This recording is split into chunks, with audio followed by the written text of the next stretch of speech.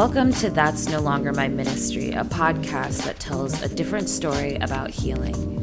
A story of healing as discipline, as real, hard, and uncomfortable work. This is a place where we honor the journeys of marginalized folk actively purging years of programming and the consequence of never being centered. A place for acknowledging and moving through trauma.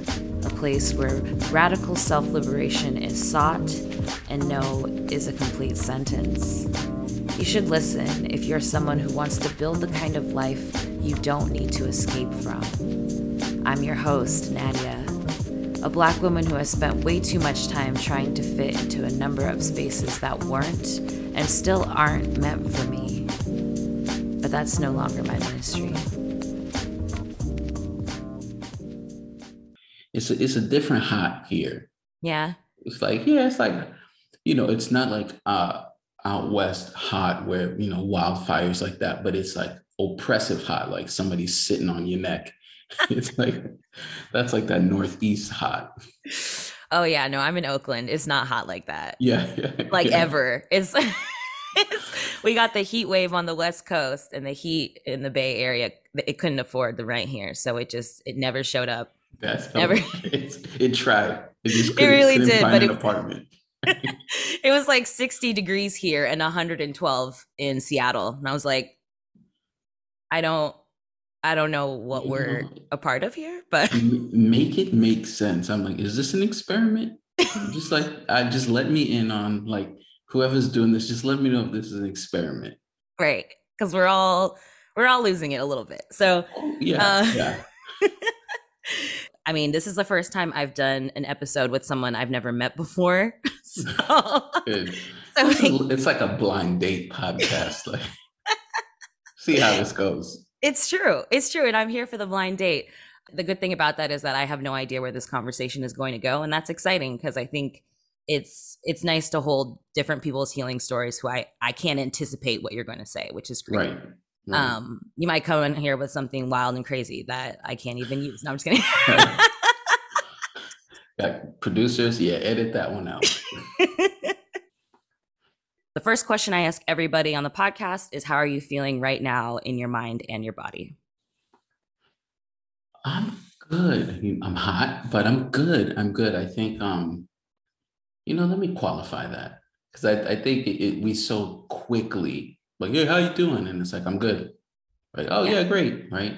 But honestly, I'm exhausted with regard to like the pandemic. Right. And I think more so of watching kind of the national thought process of people thinking like, well, if I'm good, then my sphere of influence, like, we're fine. And what, like, it's so odd and yet not surprising to see that piece play out of like individualism, and people are just like solely concerned about their small little subset of the civilization, right? Right. Yeah. Like when there was news about how India was just massively hit after the US has been trending better. And everybody was like, wait, what? India is a country out there that's experiencing this? Like, to watch that play out, and for people, and I feel like we're going to end up talking about this because, I mean, certainly in terms of health equity, something I care deeply about, but of that, like, a little bit of that paradigm, the convergence paradigm, where it's like, until it is important to, the people in power, it won't be important to the national consciousness or the policies and practice, things of that nature. And that, I mean, we're seeing it with COVID, right? It's, oh my God, someone then loses a family member, and now they're like, we need to mask up, we need to do all this, and just watching that play out, it's exhausting. And I have my daughter's going to be 4 next month. And I'm like almost grateful she's not of like school age, like going into like, because like that is a thing, right? Like that's a whole thing we'll be dealing with certainly in the fall. Up here, places down south for sure already started school, and we're seeing the ramifications of that and of their policies. So it's crazy. It's a Yeah. little bit nuts. That all said, I'm over here sipping on some seltzer, which I I fell in love with seltzer like later on in life, like Brussels sprouts. And, you think you're like a Love that. kid, like, wow, how did they not tell me all of this was good? Okra. I used to hate okra as a kid, and now I'm like, you know what? Oh. This is like really good. I was like, you can't say you hate okra to a Nigerian. I grew up, okra was like every meal somehow it was incorporated, and I've always loved okra. So Yeah, yeah. So, but now I'm over here. I got a fresh seltzer, so I'm good.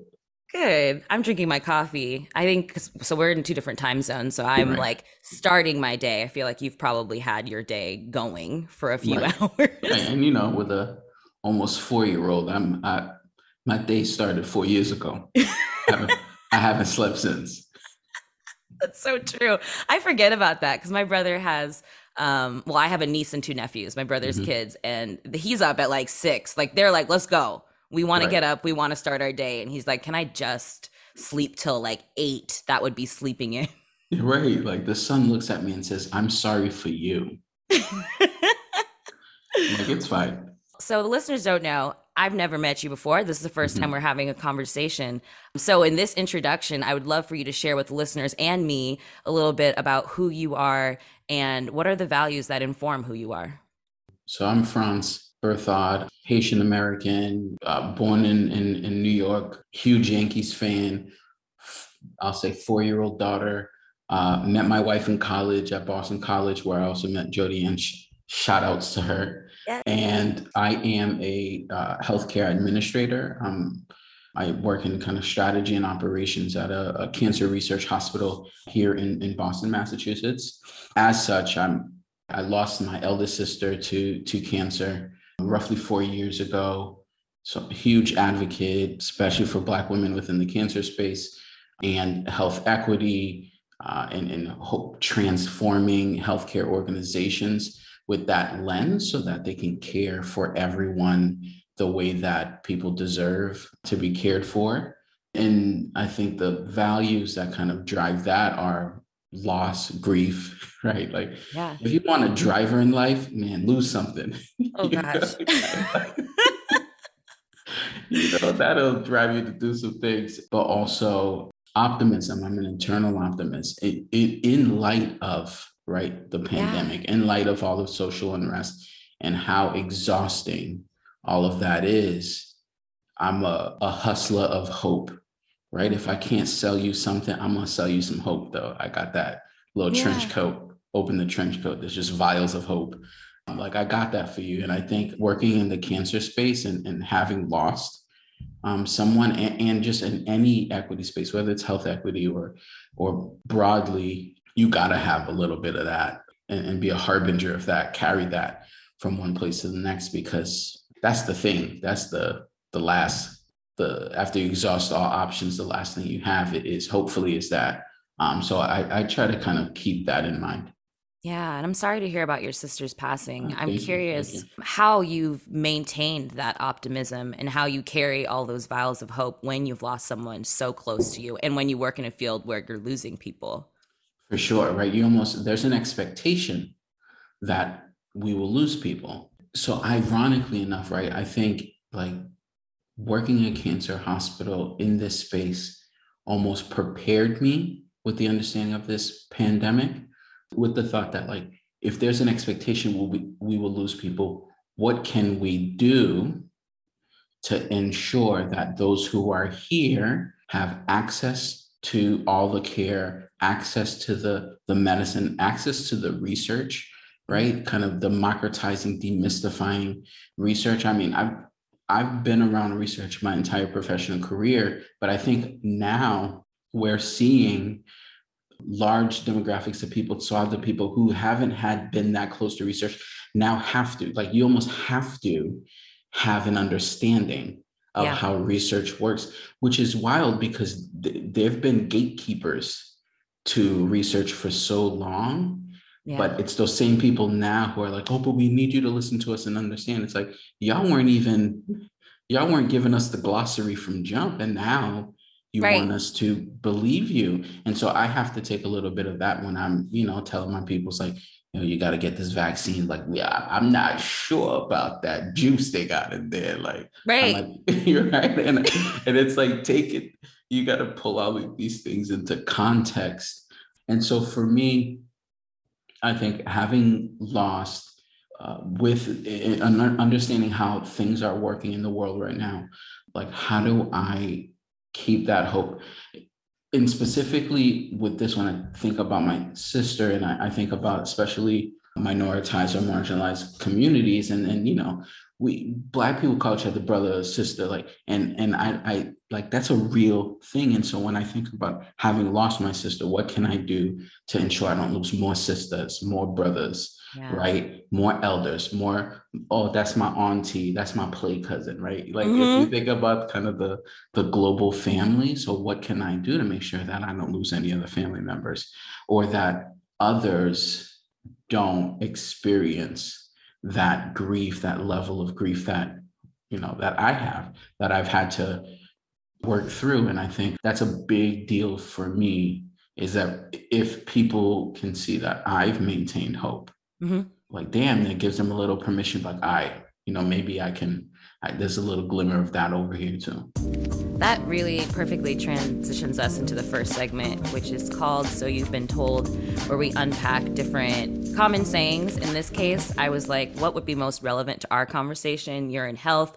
We've already started talking about the pandemic. So I did the one thing that I really have been avoiding doing this whole pandemic, which is I went into Google, I typed COVID-19, and I let the headlines just show up. Why And I would you do picked a that? few headlines for us to unpack together. I'm so sorry. But all right, let's do this. I got my, Because let me take another sip of this fresh seltzer. right, you're gonna have to take something because it's like exactly what we've been talking about. The first headline I wanted to pull is something that I've been thinking about and talking about within my own community related to Black people who are not vaccinated yet. Hmm. And so Hmm. the first headline, which I didn't realize that you were from New York when I pulled this, was why only 28% of young Black New Yorkers are vaccinated. And this was, I think, an article that came out maybe 2 days ago. So this is pretty fresh. And I'd love to hear from you. I think one thing that is more common in conversations about why Black people are not rushing to get vaccinated is the distrust of the healthcare system, reasonably Right. so. But I'd love to hear from you in the healthcare system. What are the many different angles? Like, that is one thing. But like you said, access is another thing. And so I would love to hear from you on that.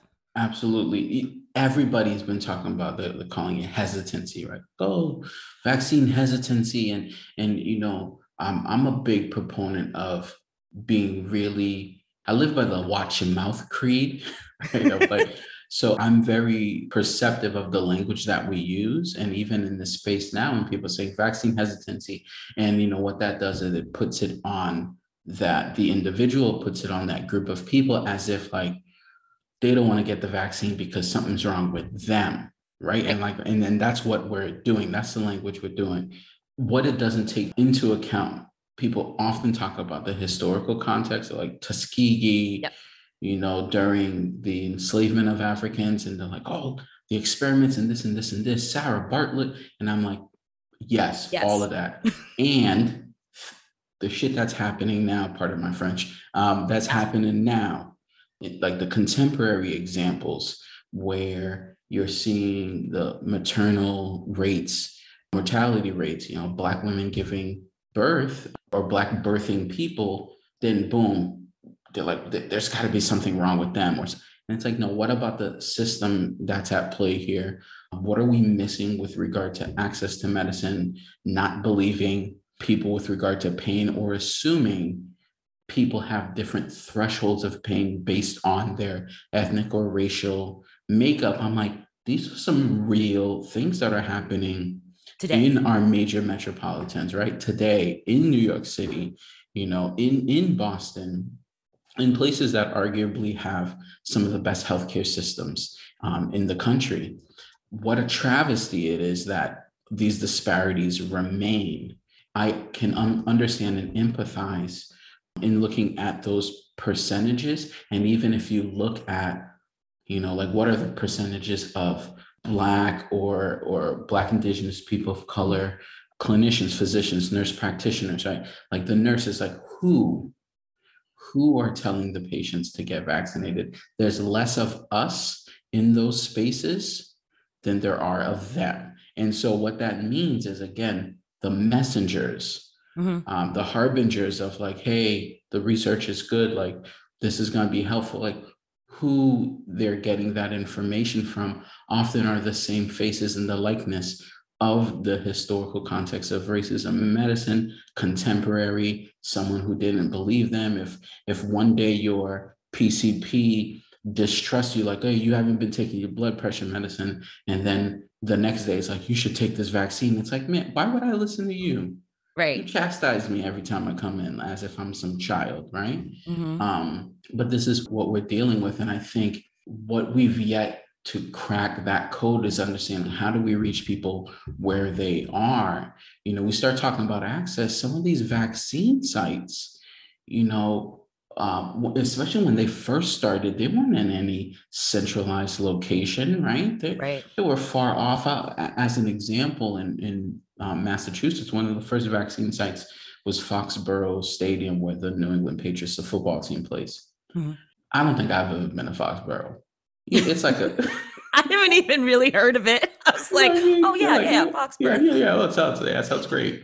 Um, like, and so what that means is, how do you expect? We're talking about life-saving vaccine. How do you expect them to get there? It basically means anyone with the means of transportation to get out there Yeah. will be able to be the first ones to receive the vaccine. We are intrinsically to the system. We're creating points of non-access that will fall on the same people it always falls on. Those who have to take public transportation, those who are the frontline workers and they can't take a day off, right? That's unpaid, kind of Right. all of these things. And so we often, the solutions for one thing, we're working within the infrastructure of a system that was never built for us. And I'm like, of course, there are going to be vaccine disparities. But Yeah. the first thing they say is like, man, Black people don't want to take the vaccine. It's like, okay, what else? Right. What else? What else is at play here? Yeah. And I even think about, I know that they set up, I can't remember where in Detroit, they set up a place for people to get vaccinated there because it has such a high Black population. So they Mm-hmm. know that this is a community that's disproportionately impacted. Right. And I remember reading stories. It was like the people who were showing up to that site were all white people who were driving in from out of town. I got vaccinated here in Oakland at a site that was specifically meant for people of color. And so it wasn't really publicized as a site, but people of color would pass this information along. And I remember showing up, there were a lot of white people in the line ahead of me. And I'm like, you're showing up to places once again you don't belong. Facts, right? Like, I don't know how many times we have to tell you that not everything is for you, but in this case, like, this is a targeted initiative to try to get more people of color vaccinated. They're more highly impacted than you, and here you are in this space you should not be. I'm like, who 40 the newsletter? How did you find out Right. to even come here? This is FUBU. This is for us, by us. That's what they should do. They should have FUBU do the marketing for the vaccine. Right, because white people wouldn't know what that meant. They would be confused. They wouldn't show up. Right. I believe that's one of those principles from Kwanzaa, FUBU. I believe that's one of them, one of the days.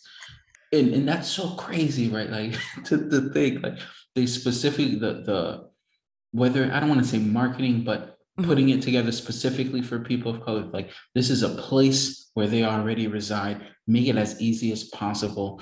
And that sense of entitlement to just kind of bully your way through. Like, Yeah. well, of course I'm gonna get this. Right? I heard this some story of some like Soul Cycle instructor who said they were a frontline worker so that they can get the vaccine first.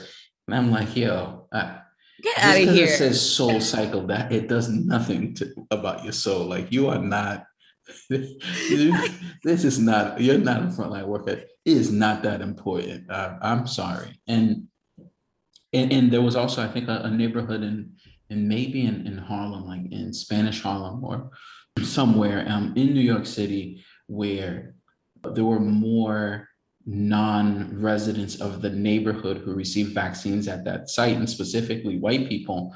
Like versus in comparison to the people who actually live there, which is predominantly like Latinx and Hispanic. And it's like, that's great. That means y'all traveled. Right. Y'all never came this far uptown before, Never but you felt safe there, came I'm here. sure. No, right, right. Like I never go past 96th Street, but like here you are up here to get the vaccine. It's wild. And these are not things, I feel like these are not things that are showing up in these headlines. These are not conversations that are happening. And that leads me into the next headline, because I think this is something that is showing up more and more as we keep staying inside, which is the anger toward unvaccinated people is personal for some who got breakthrough COVID. So now we're getting a lot of people who are like, we hate the unvaccinated. It's your fault. This is taking too long. Like, what are your thoughts on that? Okay, so it's a little wild, right? Because now you got people walking around like looking at each other real shady, like why you wearing a mask, right? And it's hard because like you won't be able to force people to get the vaccine. People ask me all the time, like Franz, like what do you think? Like sure, yes, in terms of if you want to gamble, you have a better hand in this card game if you're vaccinated. Like we'll leave it at that. But what we then can't do is shame the same people who are hesitant or apprehensive about receiving the vaccine into getting it, right? Like you're going to into basically what would equate to like medical treatment. Like that's never going to work. If people haven't gotten the vaccine by now, and as we're seeing kind of the Delta variant just ravaging, Yeah. the nation in terms of cases going up and people passing, is shame going to be the driver to push those people? Like you're going to try to appease to like Catholic guilt or something? I'm not quite sure what what it is that they think is going to be the what tips the threshold. Like, oh yeah, once you shame them, I think that's when they're going to do it. So we got to be really cautious and conscious about that piece, especially as a lot of healthcare organizations are mandating the vaccine, and understandably so, as they should. I mean, like this is Yeah. if anywhere is going to do it, it's going to be the same places that people are going to come to receive the Yeah. treatments from COVID-19. So it's going to keep happening. I think we live in a society where exclusivity is super hot. Like, if Yeah. you were to tell people, like, yo, not everyone's going to get this vaccine, there's only so much of it left. So, like, maybe you should, they might line up like they're about to buy Yeezys, right? Like, Right. I think. That's so true. I I mean, gotta be I gotta be inside the club. I can't be hating from outside. and you're starting to see a lot of places are trying to incentivize people to get it. Like, capitalism is weird, yo, and it's mad predictable. Like people are like, Yeah. what if we give them all What if $100? we pay them now? Like that's I like how is that gonna change their distrust? And Like I was like, now we're gonna pay wait, you. y'all had $100 just laying around this whole time, and we got people without housing, food insecurity, but you had $100 for each person to get the vaccine. I'm like, wait, where were you sitting on that, Scrooge McDuck? Where were you hiding all of this money in these, like, especially these major metropolitan areas? Or like we have the Vax Millions here in Massachusetts, a little lottery for Oh, people who are vaccinated. You register, and it's like five people are going to win $1 million. And I'm just that's like, let me think here. Y'all just had 5 mil. what could we do with that instead of like what could we do with that 5 million? That's what we're doing with it right You could, that's so much money. You might be able to pay the Delta variant, be like, yo, can you just leave? Here's some now. Back money. off. Why don't you just leave? Like, Take oh, your yeah, friends with you. all right, yo, my bad. My bad. I'll leave now.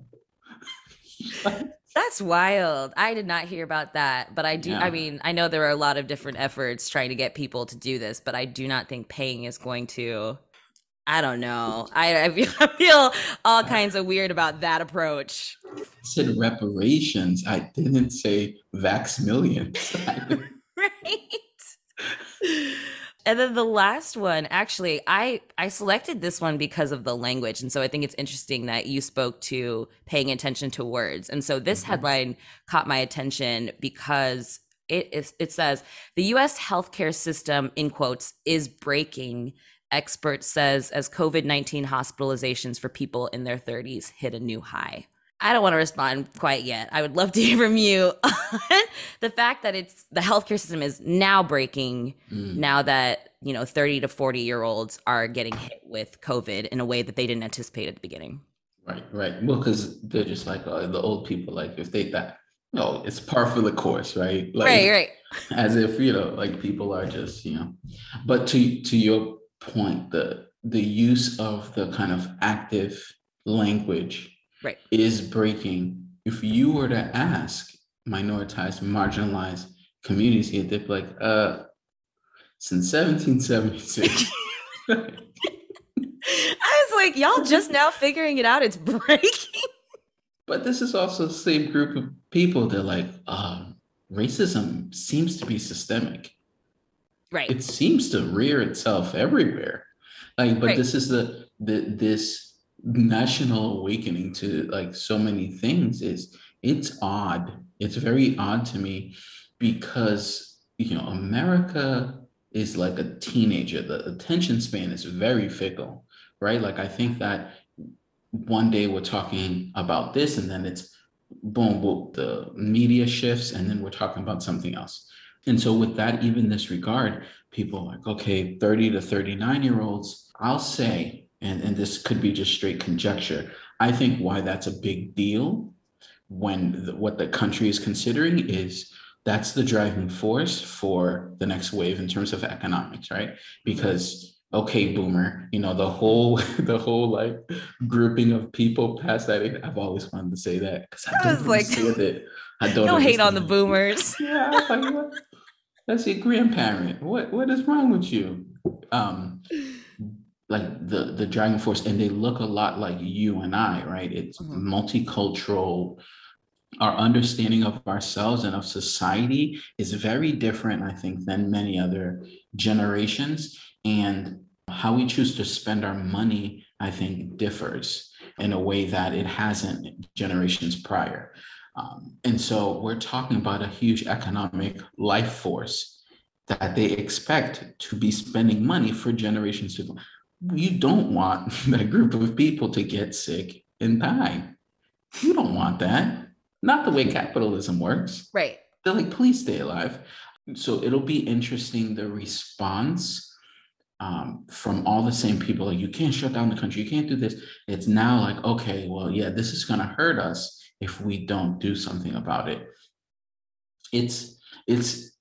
We are, there's such a, we're at this apex and it's like all roads are leading to like this one place. But I don't think anyone knows or has full comprehension of what that destination is, but we know that we're at that kind of inflection point. We're at that tipping point of like, all right, we got to do something because the way that Latin works, we're at Delta, there's a lot more and then there's Omega. I don't even want to get to the Omega variant. That's Thanos.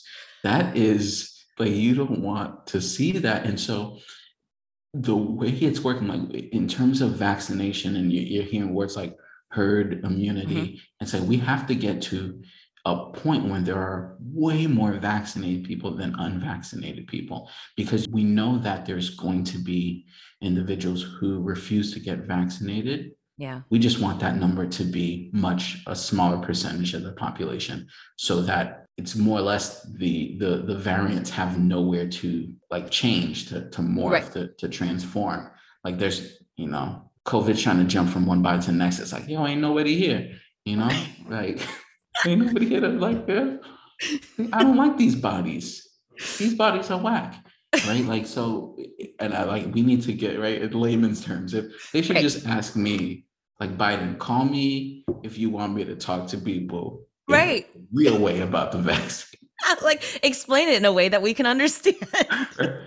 Or just have like Juvenile and like vax that thing up or whatever. Have you seen the video? No. Oh, they remade Back That Ass Up. Like Cash Money Records taking over in 2000. Yeah. And it was like vax that thing up or something. Yeah, I was like, all right, more power to you. Save Louisiana. Save them. When you're at a wedding and you hear Cash Money Records taking on 2000, like people will go get vaccinated like I It's think true. it's true.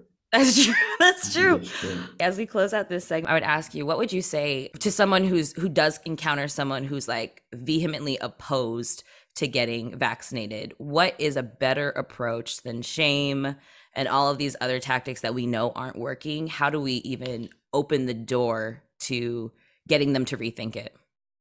I think sharing what your why is as an individual, right? I think, and it's not, people are often trying to appeal or evoke some sort of emotion out of people. Yeah. But it's super important that we share why for us.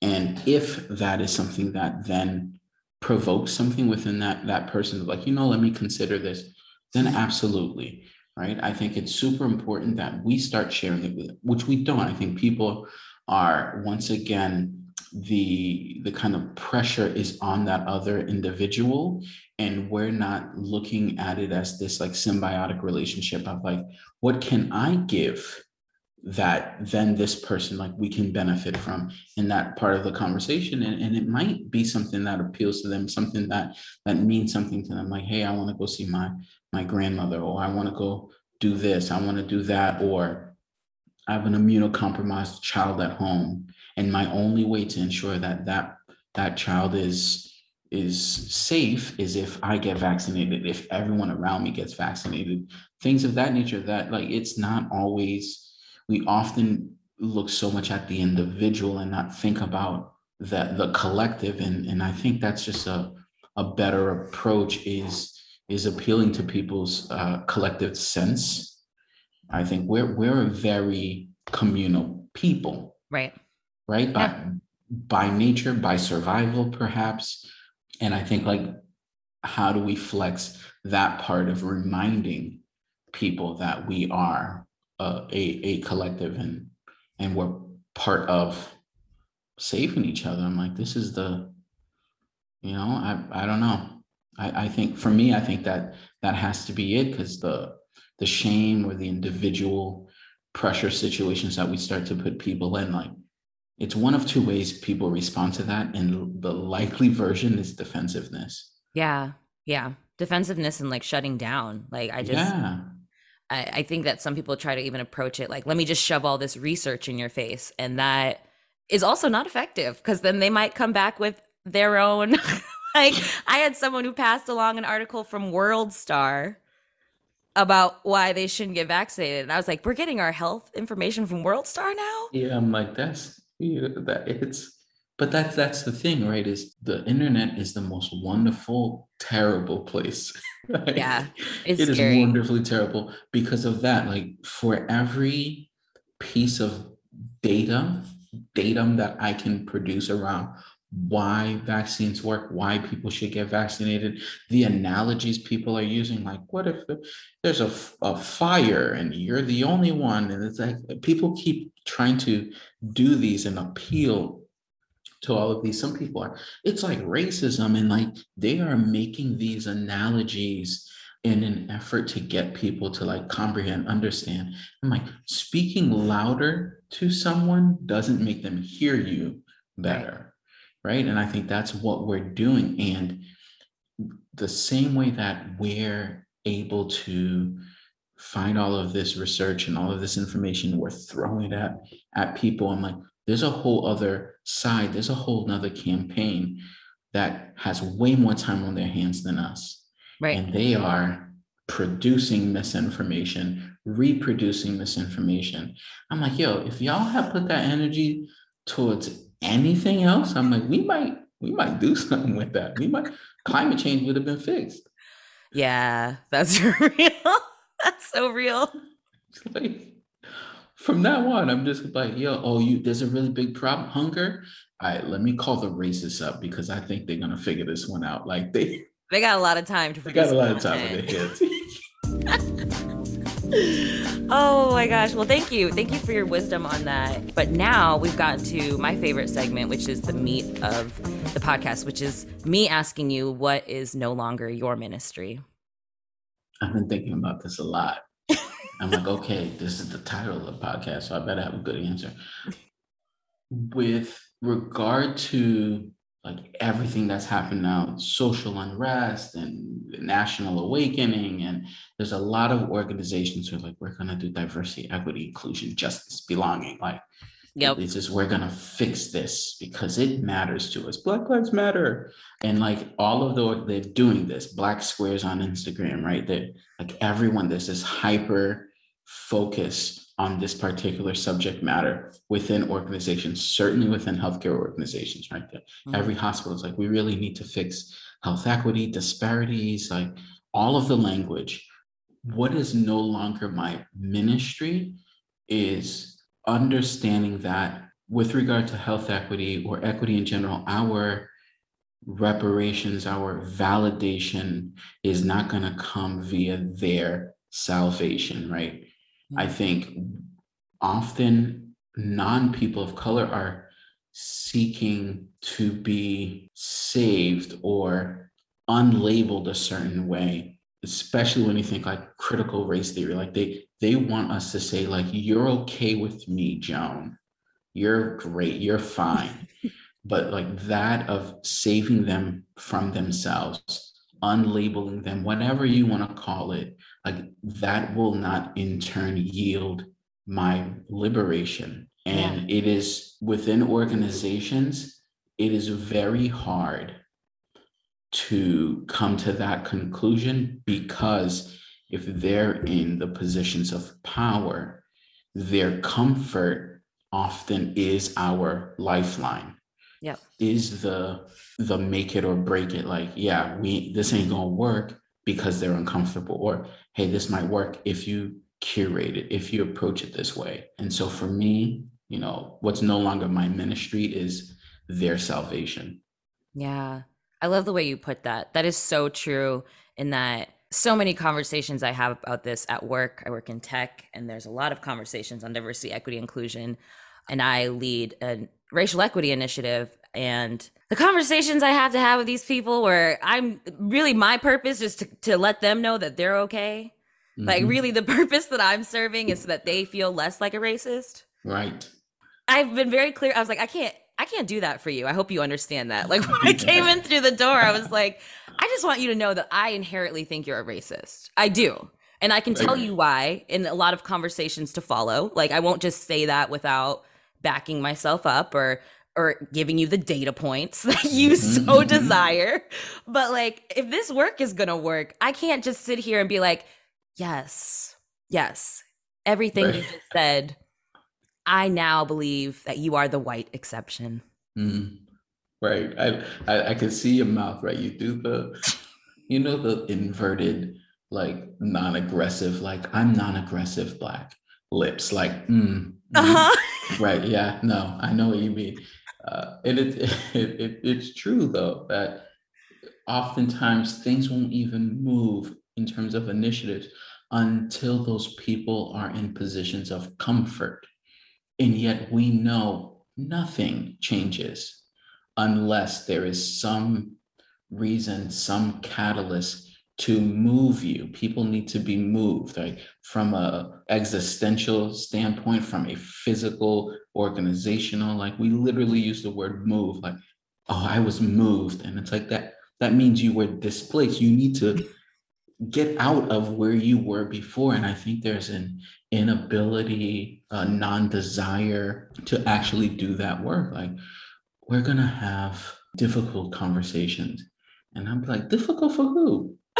I'm 35 years old. I've been having this conversation since I walked out of the womb. Like, what do you, and I think like that, it's even that, like the point of orientation to even the work is centered in whiteness. Like, so it's like, so how do we actually take that focal point away, decenter the whiteness in order to center everyone else where the problem or people that are impacted by systemic racism the most, and certainly within organizations? I don't have an answer for that because we are within the same, like this, the system is incredible in how it produces and reproduces itself. Yeah. Like unbelievable. Brilliant, to be honest. But I'm floored. Every day I'm like, oh, So that okay, because that was Oh, wow. designed. Like, how did y'all figure all of this out in order to like royally, for hundreds of years, fuck us over? Like, damn, like who is some alien making the code in the background? Like, how did y'all do that? This is incredible. Like, and so to go back to why it's no longer my ministry, Carl Jung, the like psychiatrist and writer, Hmm. he talks about this archetype of the wounded healer, and it's often in therapy, counseling. The thought is the therapist or the person, if they've been wounded, right, in the past, and so they almost have context around wounds and understanding about the pain, it enables them to be able to connect to the wounded and then get them through the process to like healing. And I'm like, oh, that's pretty interesting. And I think an alignment there, or an analogy with people of color within organizations, where we are often the wounded, but we're now being tasked to heal the organization. And I'm like, that's a lot. Y'all are asking us Yeah. to fix a problem we didn't create, and to fix a system, and often organizations that perpetually harm us. I'm like, that's a very big ask. Hmm. Like, in order for us to do that, there has to be some element of like Stockholm syndrome. Like, we are in love with our captors. Like, I'm like, yeah, I'm gonna Right. stay here. I'm gonna help fix this. I'm like, every day, y'all doing this to me. Oh my gosh. Yeah. And I'm curious too, because you mentioned that these conversations have really become trendy, I guess, for lack of better other Right, words, right, after this year of social unrest. Okay. right. Right. But I'm curious because like I know that you've been doing this work for a long time. You've been an advocate for health equity for a long time. And so how were you received before these conversations started happening, when you were the one bringing these conversations to the surface? Fantastic question. Prior to it was one of two ways. So it's like you're a rabble rouser, or there was an ability for the organization to say, like, yeah, we're going to do that. Let's wait. Yeah, we're going to do that, right? Like, to appease people of color, appease people doing Yeah. this work, but hold them off. And they've been doing that for centuries. And I think that what occurred, especially with social unrest and organizations feeling this, imperative to meet the demands of racial equity, is this, and gender equity, is this, that like, okay, we have to do something because everyone's doing something, and if you Right. don't, as an organization, you're going to be labeled XYZ. And so there was now this sense of urgency. So now the organizations are willing to have the conversations to talk about doing it. Hmm. My fear is the performative nature of even the conversations, Right. right? It's like, if we keep talking, but we wait long enough, national consciousness changes, the news cycle changes, and we don't have to address it anymore. And we can go back to saying, like, yeah, we'll do that next year. We're like, yeah, Hmm. yeah, there's no more money in the budget. There's the boom, boom, boom, all of these things. We're at that precipice of, we have to make those transformations really quickly and Yeah. do them now, because in X number of months and a year, organizations are not going to be talking about this. The way that every organization is hiring for a chief belonging officer, or I love that. I love whatever. that it's always belonging, I'm like, like something soft. it's like, it's always like the chief hug officer. I'm like, oh, this person, their task is to hug people. I'm like, this is wild. But it is to that point of, even in name and title, it's when we want the focus to be on racial equity, they'll rope in everything. And it's like, by design, I think it's confusion by dilution Hmm. by inclusion, right? it's Hmm. it's this idea of like, okay, so we're going to do this for Black people. They're like, ooh, we need to be more inclusive, Everybody. Yeah. and it's for everyone. And so what that does is it dilutes that focus. We were harnessing our energy at this particular thing, but now it has to be allocated across. And I'm like, yes, while everyone should have these things. We won't get there until we do it for the most marginalized, minoritized of the groups. And it's the work is tide rising. You look at the civil rights movement and what that did for all other marginalized groups and demographics. I'm like, it's the same within these organizations when they're creating policies around disability, or you're creating policies around people of color. I'm like, it's going to literally benefit every single other person in the organization. Yeah. Well, and I think something that I've always found frustrating is that in these kinds of conversations, just like what you said, if we are looking at the most marginalized person, then we are looking at everybody's needs. But in these conversations, especially in the spaces I'm in, it's like, okay, it's time to focus on Black people. And then they say, oh, well, what happens to everybody else? Why are we leaving everybody else behind? And then I respond, but they've already been included. And we're looking at the people who are not being included, which is why this is an inclusion effort. Like, I'm confused at why you think suddenly, because we're focusing on people who are not in the circle, everybody in the circle certainly is just going to run away and like not like, why is that a fear of yours that suddenly the attention is not on you anymore? I feel like, and certainly an organization, they leverage the like scarcity concept a lot. Yes. I mean, even you just think every year we're like, hey, it's budget time, and it's like, hey, but it's only one pie, and it can you give this slice away, and you give this, and it's like, come on. The scarcity model is pervasive enough that impacts kind of all of society, and yet we got you can get $100 if you get the vaccine. Oh, you get registered doing $1 million, you get the vaccine. I'm like, where's the scarcity model? I thought y'all said there was only a finite, amount of pie, and now y'all got, oh yeah, we also got cake in the back. And it's like, how did this happen? And it's like, so how are even organizations leveraging that same ideology, that same thinking of like, well, we can't give the Black people resource and attention now, because what about our LGBTQ, employee resource group? And what about this? What about this?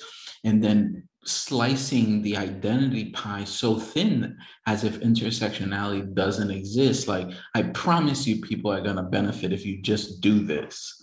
Right. Right? I don't know. I don't know why they think like that. You would assume people would have a more full and robust perception of their own organizations, that, and like a fullness of like, if we do this, it's going to benefit everyone, we're going to be more full. But they're like, no, we only have this, and so we can only separate the crumbs to these groups. And it's an odd way of thinking, but I'm sure, again, as we kind of alluded to, it's by design. Right. And I think one thing too, just to go back to what you said was no longer ministry, it's this, if we designate this amount for you because now we're going to focus on Black people, that means that I personally have been doing something terribly wrong. And so if I allocate that money, suddenly I'm being accountable to all of my mishaps, and therefore I'm the problem. And I don't want to be the problem. I want to be the solution. Isn't that wild? Like, how'd you spin that? What, DJ Khaled, how did you spin that record to the way that it is now right back to you? It especially when we're talking funding. And I always tell people, I'm like, well, you know who should be held accountable? Accounting. I'm like, it's literally like, yes, that's their literal job. We should give money. Yeah, that's what I said. Like, it's literally their job.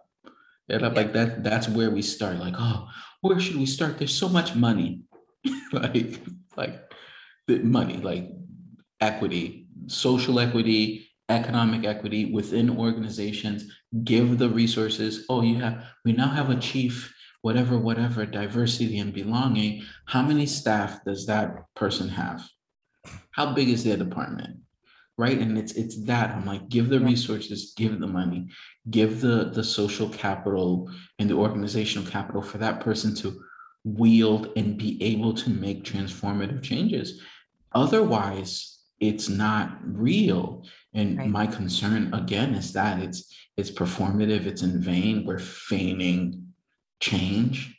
And then, next year when these same organizations have their annual diversity reports, they'll be able to say, look how many conversations we've had. If the metric was conversations, mad companies are doing very well right now. Extremely well. Like, but it's interesting because when those reports come out and then they show the diversity of their employee base after all of these conversations have happened, some of them will have like less than 1% increase in their, especially in Black people in tech. So this is my space, not health. But Right. you'll see like less than 1%, and they're like, see, we're improving. And if you said like in sales, like, oh, see, we did a 1% sales, they're like, the company's going under. You're fired. Like, So I'm like, what are your value systems? Like, what yeah, are you prioritizing? Right? Because if you keep that same energy, the right. energy you give towards sales, do that towards people and changing what the overall demographic of the organization looks like. Y'all do that. I'm like, we might do something with that. We might be somewhere. I don't know. I don't know either. I I don't really know. don't. It's like, I mean, once Like the again, fetus. I don't know. I don't know. we're both full of hope, but we are confused too. Those two things can exist at the same time. Exactly. We could hold both of those. So, as we look at the next segment, it's the work for me. We're really talking about how we go inward and try to actually do the work of healing. So, in this space and all of these conversations you're probably having on a daily basis, and any kind of resistance you meet along the way, how do you use that to continue on this journey of optimism and hope and really do the work of actively healing in the face of this? That's an incredible question. And I think it brings me back to my sister, right? I constantly have to recenter my why. What that does, it forces me to always ask people theirs. It's incredible to understand what drives people because it will illuminate for anyone why people behave the way they do Mm, and why they're choosing to do things or why they're resistant to certain things. And so because I know my why is profound for me, right? And mhm. maybe not for others, like it's profound for me, I'm able to show up for myself, for my people in a very clear way. Like I'm Teflon, like I got a guardian angel. Like, so whatever weapons y'all try to form against me shall not prosper. But it is this sense of like I can show up and I because I have a full understanding of why I'm here and the work that needs to be done. And it's a very strong existential foothold. Like I know exactly my reason for being and understand like it wasn't always that way. And unfortunately having to lose someone incredibly close has helped me gain perspective and insight in a way that I don't know if I would have Yeah. or if I would have gotten there yet, right? Like maybe 10, 15 years from now, like, okay, I know my place on this planet, what I hope to do from now until I leave this earth. But it's understanding that the being able to discern what my occupation is from my vocation, right? Mm. What am I called to do Hmm. versus what I wake up and do every day. And I think that there's a huge difference. And for me, the healing nature of that is it's a bit circuitous. Like I find healing in talking about my sister's journey as an example, certainly of what it feels like to be a Black woman going through a cancer journey. And then it being this, not necessarily like a cautionary tale, but like just illuminating as an example of like, this is what happens and this is what can happen. And so I can show up, like, how do I then show up for those people that need me? They don't know me.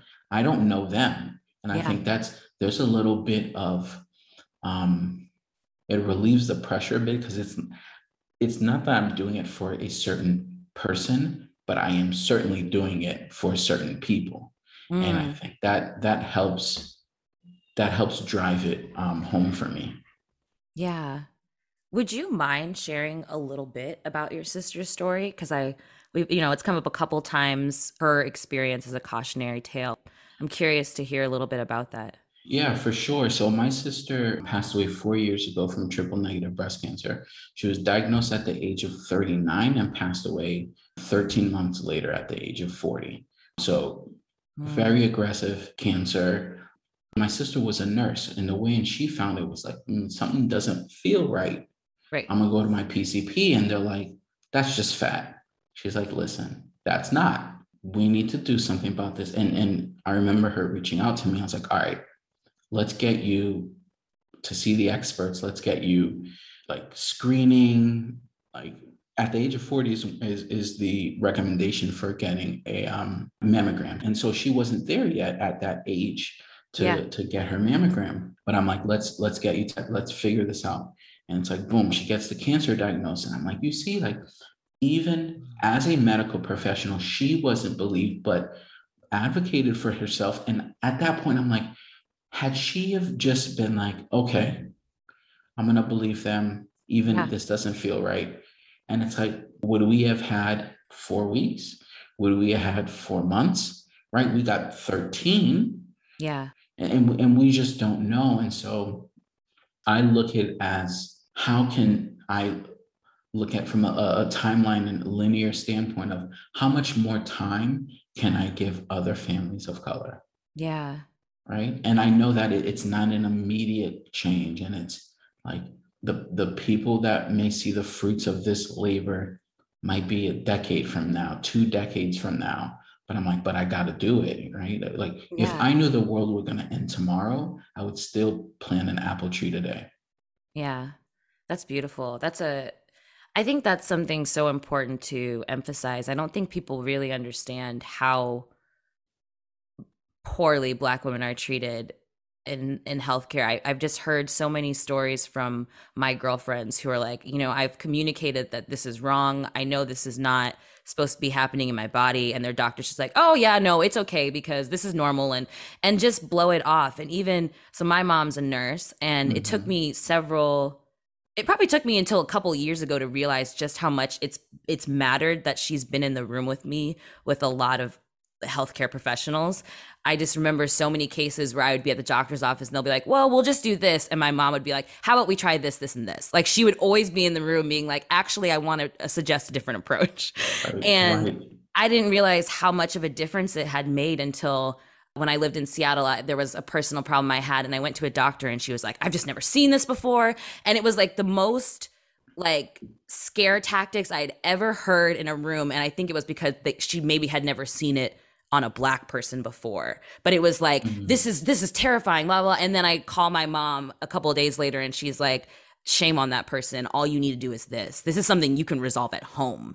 And this Yeah. person was trying to convince me to talk to all of these like specialists, and I needed to get in quickly, who knows what'll happen. And I was like, why can't you just look at everybody when you're talking to them about their healthcare? Why are you basing this standard on just white people and what you've seen in just white people? Isn't it your job to be able to treat everybody? As much as that conversation and that narrative continues to be amplified, it doesn't seem to be changing. Thank you for sharing your story. And what it made me think about is there are still in like medical schools today in like dermatology where every example in the medical school's textbook is skin of white people, right? And so it's like to that point, you can't recognize something. You're not familiar with it because even in the way you were engendered, the way in which you were like reared in the industrial medical complex, like in the learnings within medical school were white centered. And so it's as if like you don't know how to care for black skin. What a travesty. I'm like, Right. that is terrible. But you are telling me then you are not a fully learned like dermatologist, doctor. And it's like, oh, you could come from the best medical schools. I'm like, but if you haven't seen these, you weren't taught these. I'm like, you don't have a full education. And that's scary as hell. And why it's like imperative, integral to some of this change is that there are more clinicians that look like you and I.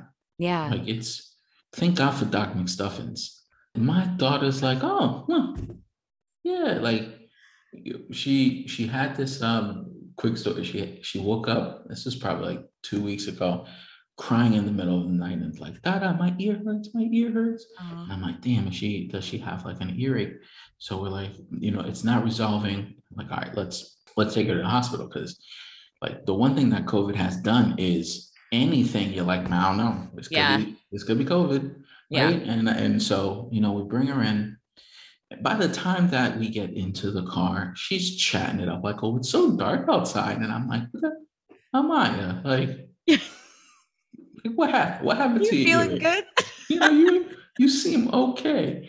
But she goes in and there's a PA who's like, "Oh, this is my stethoscope," and she's like, "I know."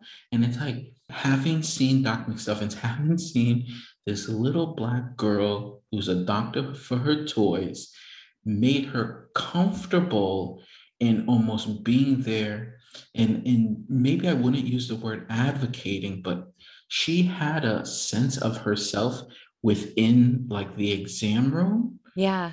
and not this fear or apprehension, but she's able to be like, yep, okay, like, okay, what I'm gonna do now is she's like, okay, you can blood pressure, okay. And I'm like, damn, Doc McStuffins, like you did that. Because I didn't grow up seeing any black doctors. Right. Right. And I'm like, and so it's so incredibly important that they exist Yeah. so that when we go in, there's a certain level of understanding the cultural nuances that like we can talk about some things in a way that I don't think you can when there isn't cultural concordance between the patient and the doctor. I'm like, it's just there. You get me, and I can talk Yeah. about these things, and it's not met with like you don't know what you're talking about as the patient, Yep. or you're non-compliant, you're not adhering to this or that, or like, do I need to talk to someone else? You don't seem to be understanding. God forbid you speak a different language other than English. Right. So it's just it's super important, I think, as part of kind of health equity and in transforming the healthcare system, is that we have clinicians of color. Yes, that makes me think of when I first joined the company I work out. We have wellness resources, therapy being one of them. You reach out to this program, and then they'll designate you a therapist. And when I sent the message, I was like, I would like a therapist, woman of color, preferably a black woman. Mhm. And I got an email back that was like, we can't we can't filter by that, almost like, how dare you get us to look at our therapists as different colors. It was like a very colorblind kind of feeling email. So I don't think they expected me to send a book back to them in what they needed to do to change their organization to actually make it inclusive and an actual helpful tool for people of color at the company. I was like, you do need to be able to do that. And you do need to be able to align me with who I'm saying I identify with. It is important. I can't show up to an appointment and talk about the microaggressions at work with a white person who's going to be like, now explain to me what a microaggression is. Like, I can't. I really have done it before and will Right. not again. And so, like, I don't understand why I'm getting hit with all of this blame for bringing up the word black. And I think Like they with a even said, capital like, B.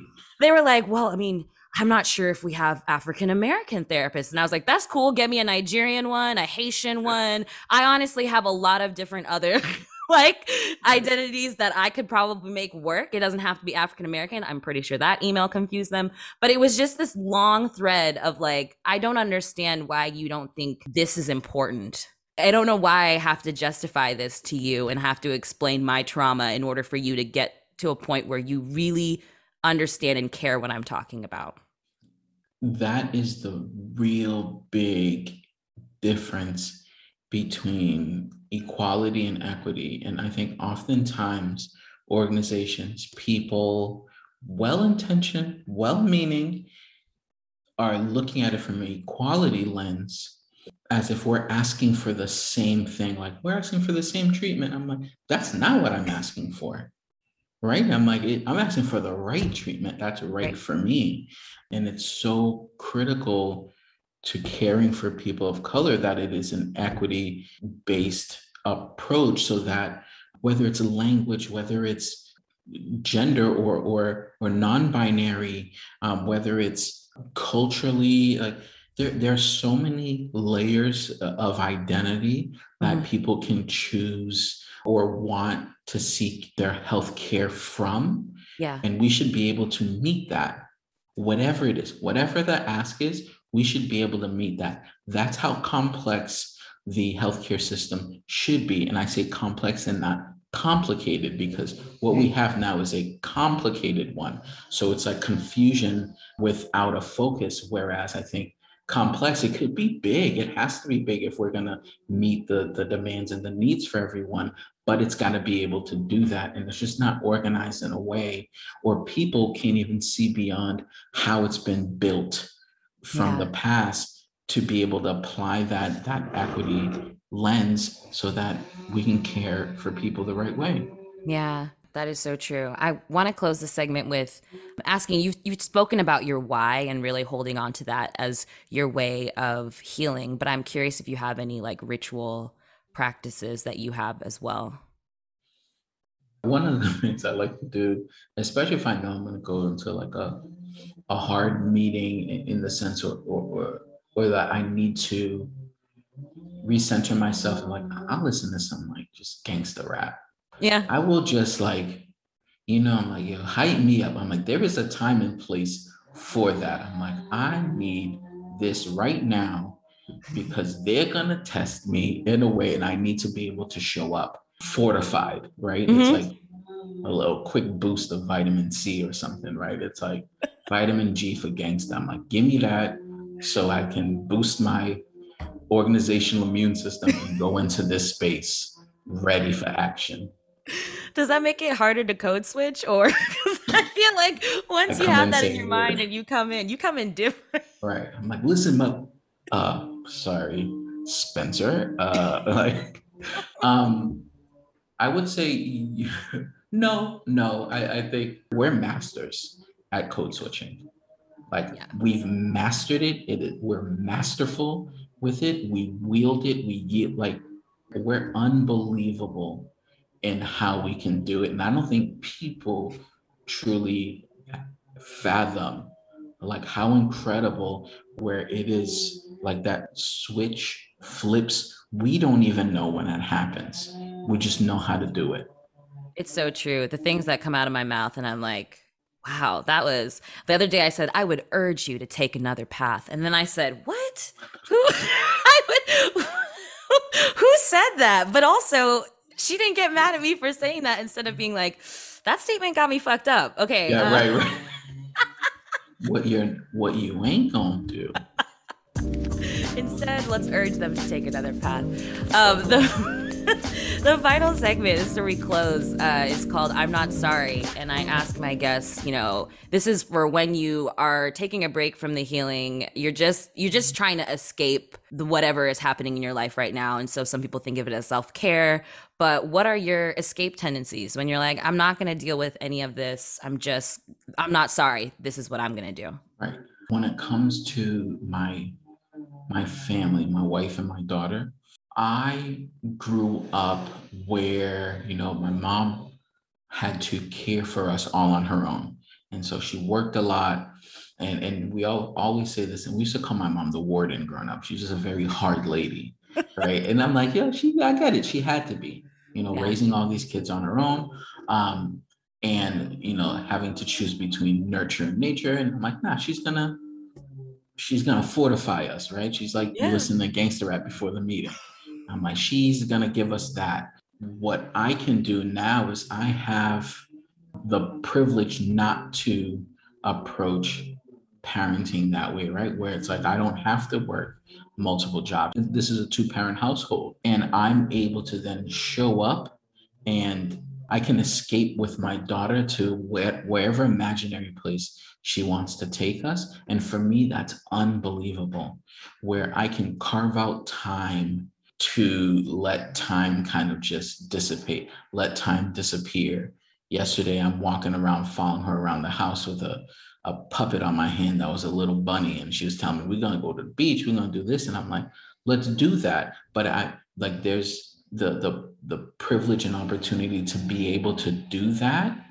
And when anything tries to, now I'm gritting my teeth, anything tries to take that time away, I'm perceptive to that. And I try my best, right, not to overwork and kind of get narrow vision. Because if I'm like, oh, I got to do this, I got to do that.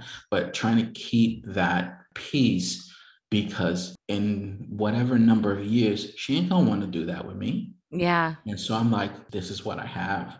And so my wife and I'm like, let's keep this, let's fortify this little unit, because there's so many pressures from the outside world. And certainly her and I feel it differently. We often talk about when I'm like, oh, I cooked dinner for the family. I changed the diaper. And it's like, oh my God, what a father. He's incredible. My wife would be like, I changed 1,000 diapers. I'm like, okay, mom, cool. You did what you're supposed to do. And so like all of these things, I'm really conscious of like the outside pressures. Yeah. And so sometimes we're able to be like, let's just do our little family thing.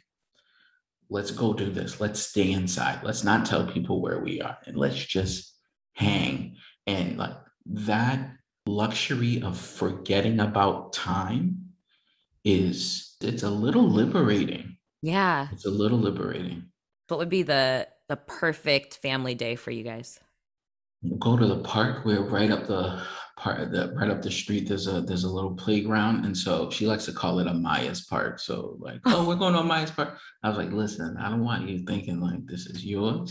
Her park. Other kids like, oh, there are other kids at my park. I'm like, Maya, right? Like there's a fine line between like, privilege and like bougie, right? I'm like, but I like the energy though. I want to go to Amaya's park now. Right. I'm like, you can't claim something that other people are already at, Columbus. You can't just do that.